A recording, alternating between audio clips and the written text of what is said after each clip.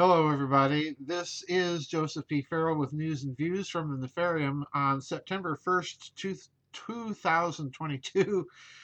And this is actually take two. I recorded it earlier, just a few minutes ago, and I ended up sounding like Alvin and the Chipmunks. Anyway, let's get right to it. There is no vid chat tomorrow. Remember, folks, no vid chat tomorrow. It'll be a week from tomorrow. I want everybody to enjoy a long Labor Day weekend. And on Monday, I might be recording with Daniel List and my cousin.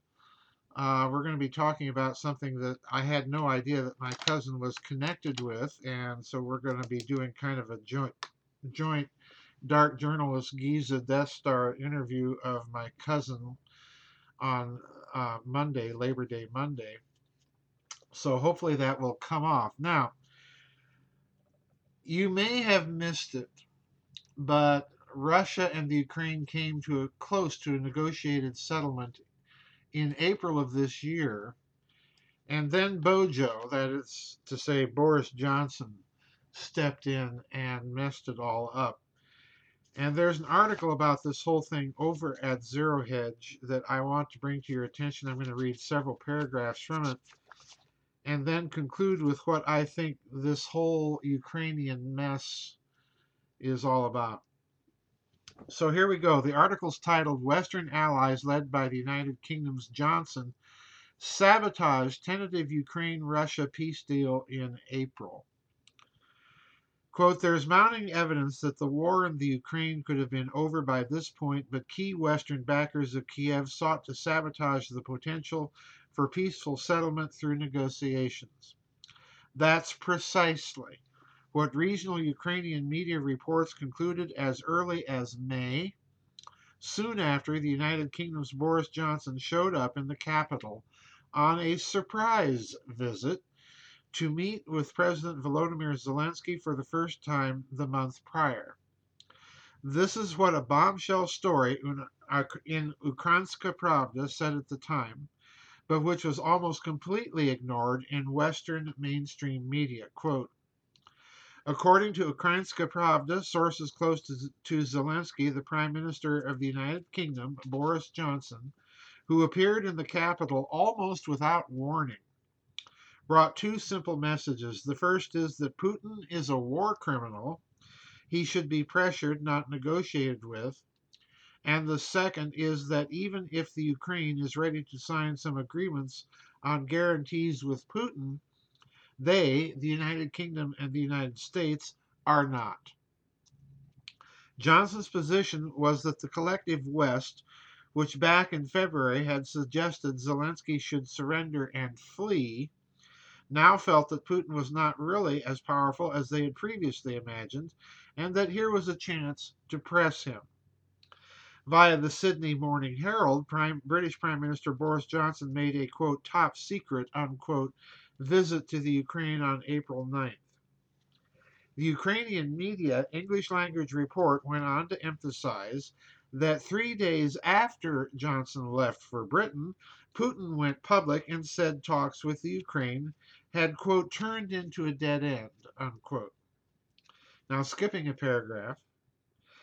As the invasion ordered by Putin pressed on, Britain especially was the earliest out front with making large weapons and munitions deliveries to the Ukraine via military transport planes a high priority.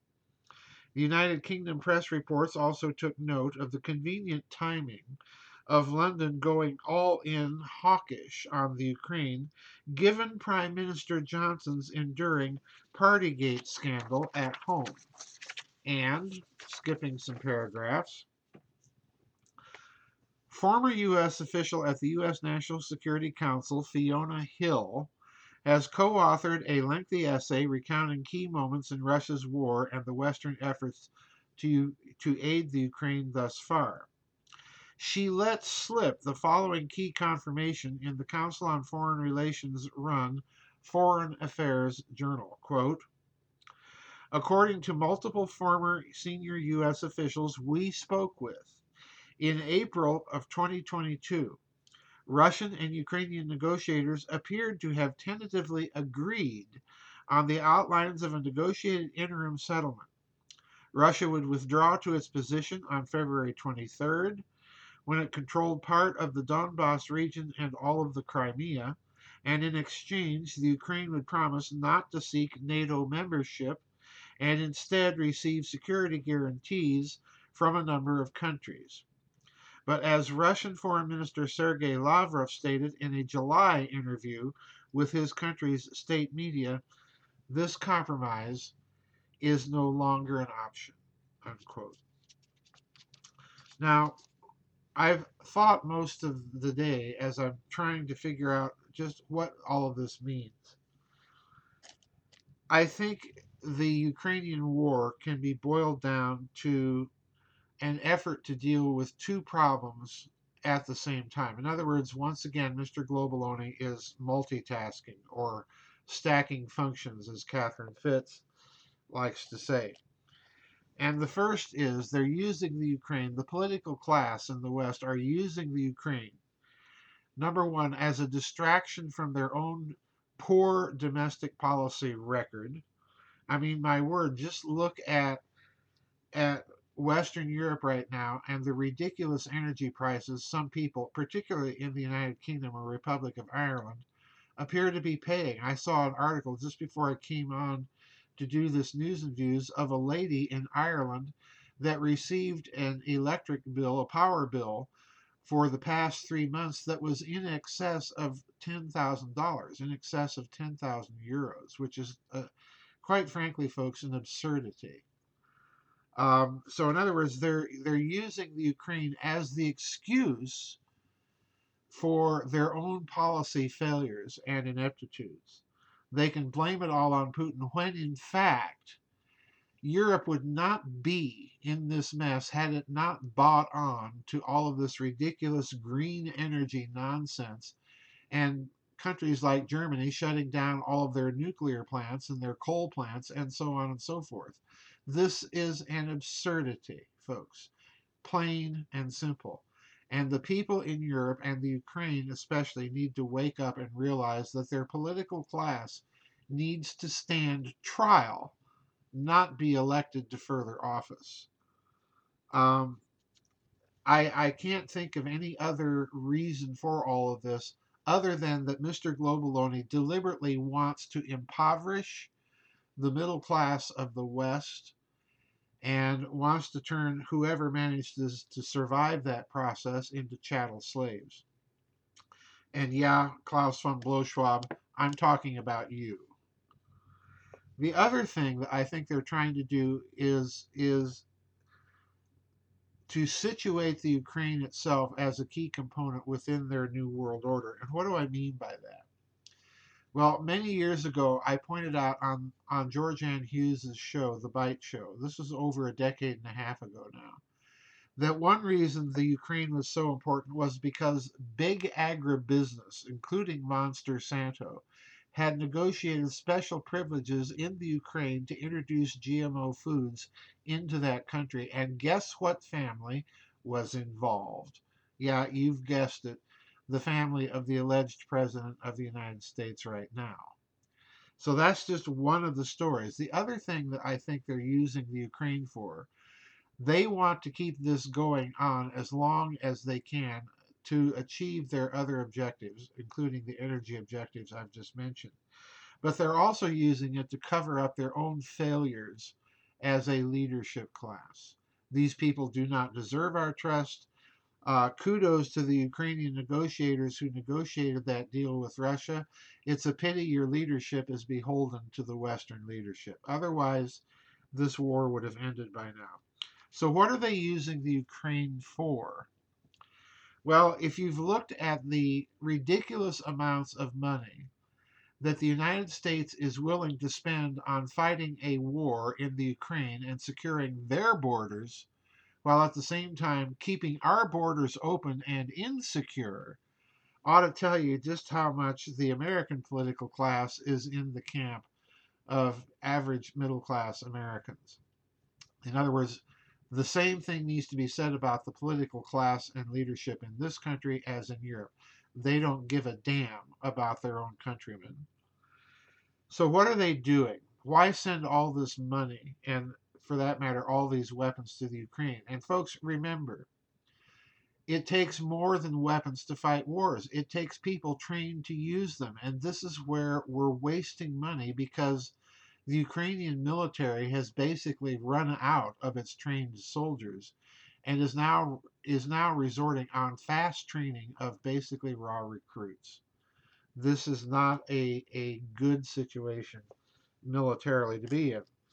So what's happening with all that money and all those weapons? Well, frankly, I suspect very strongly that the Ukraine is being used as a transshipment point and as a money laundering operation, and that money and those weapons are actually, for the most part, going elsewhere. Now, some of you out there have already sent me articles about how some Ukrainian oligarchs are actually selling these weapons on the black market for a very sturdy profit. And that would not surprise me. I think you're dealing with a lot of transshipment and money laundering here in the guise of aid to the poor, beleaguered Ukrainians. And this is part of the problem. And I'll go even further and say that I believe a lot of this is also tied to human trafficking. I think for the moment the Ukraine has emerged as a central hub in the human trafficking networks, and that this is all somehow related to it as well. Um, and then, of course, in the background, we have the recent assassination of Daria Dugina, the daughter of the Russian geopolitical philosopher Alexander Dugin. So, a lot going on in the Ukraine. Keep your eyes peeled for stories about weapons transshipments, money laundering, and even human trafficking connected with all of this, because I have a feeling that the Russians, as they've been gathering evidence from the biolabs, evidence about the Dugina car bombing and so on, that they are probably uncovering a lot more stuff. And I strongly suspect that if they've uncovered fairly solid cases, they will be going public with those cases. And even if those cases go all the way up to and including some of the current leadership of Western countries, I think the gloves have really come off in the last couple of weeks. So this is one to watch, folks. Remember, there's no vid chat tomorrow. We're going to have a long weekend. I'm going to be doing a special show, hopefully, on Labor Day Monday. And we'll see you for the vid chat a week from tomorrow. Bye bye, everybody, and God bless.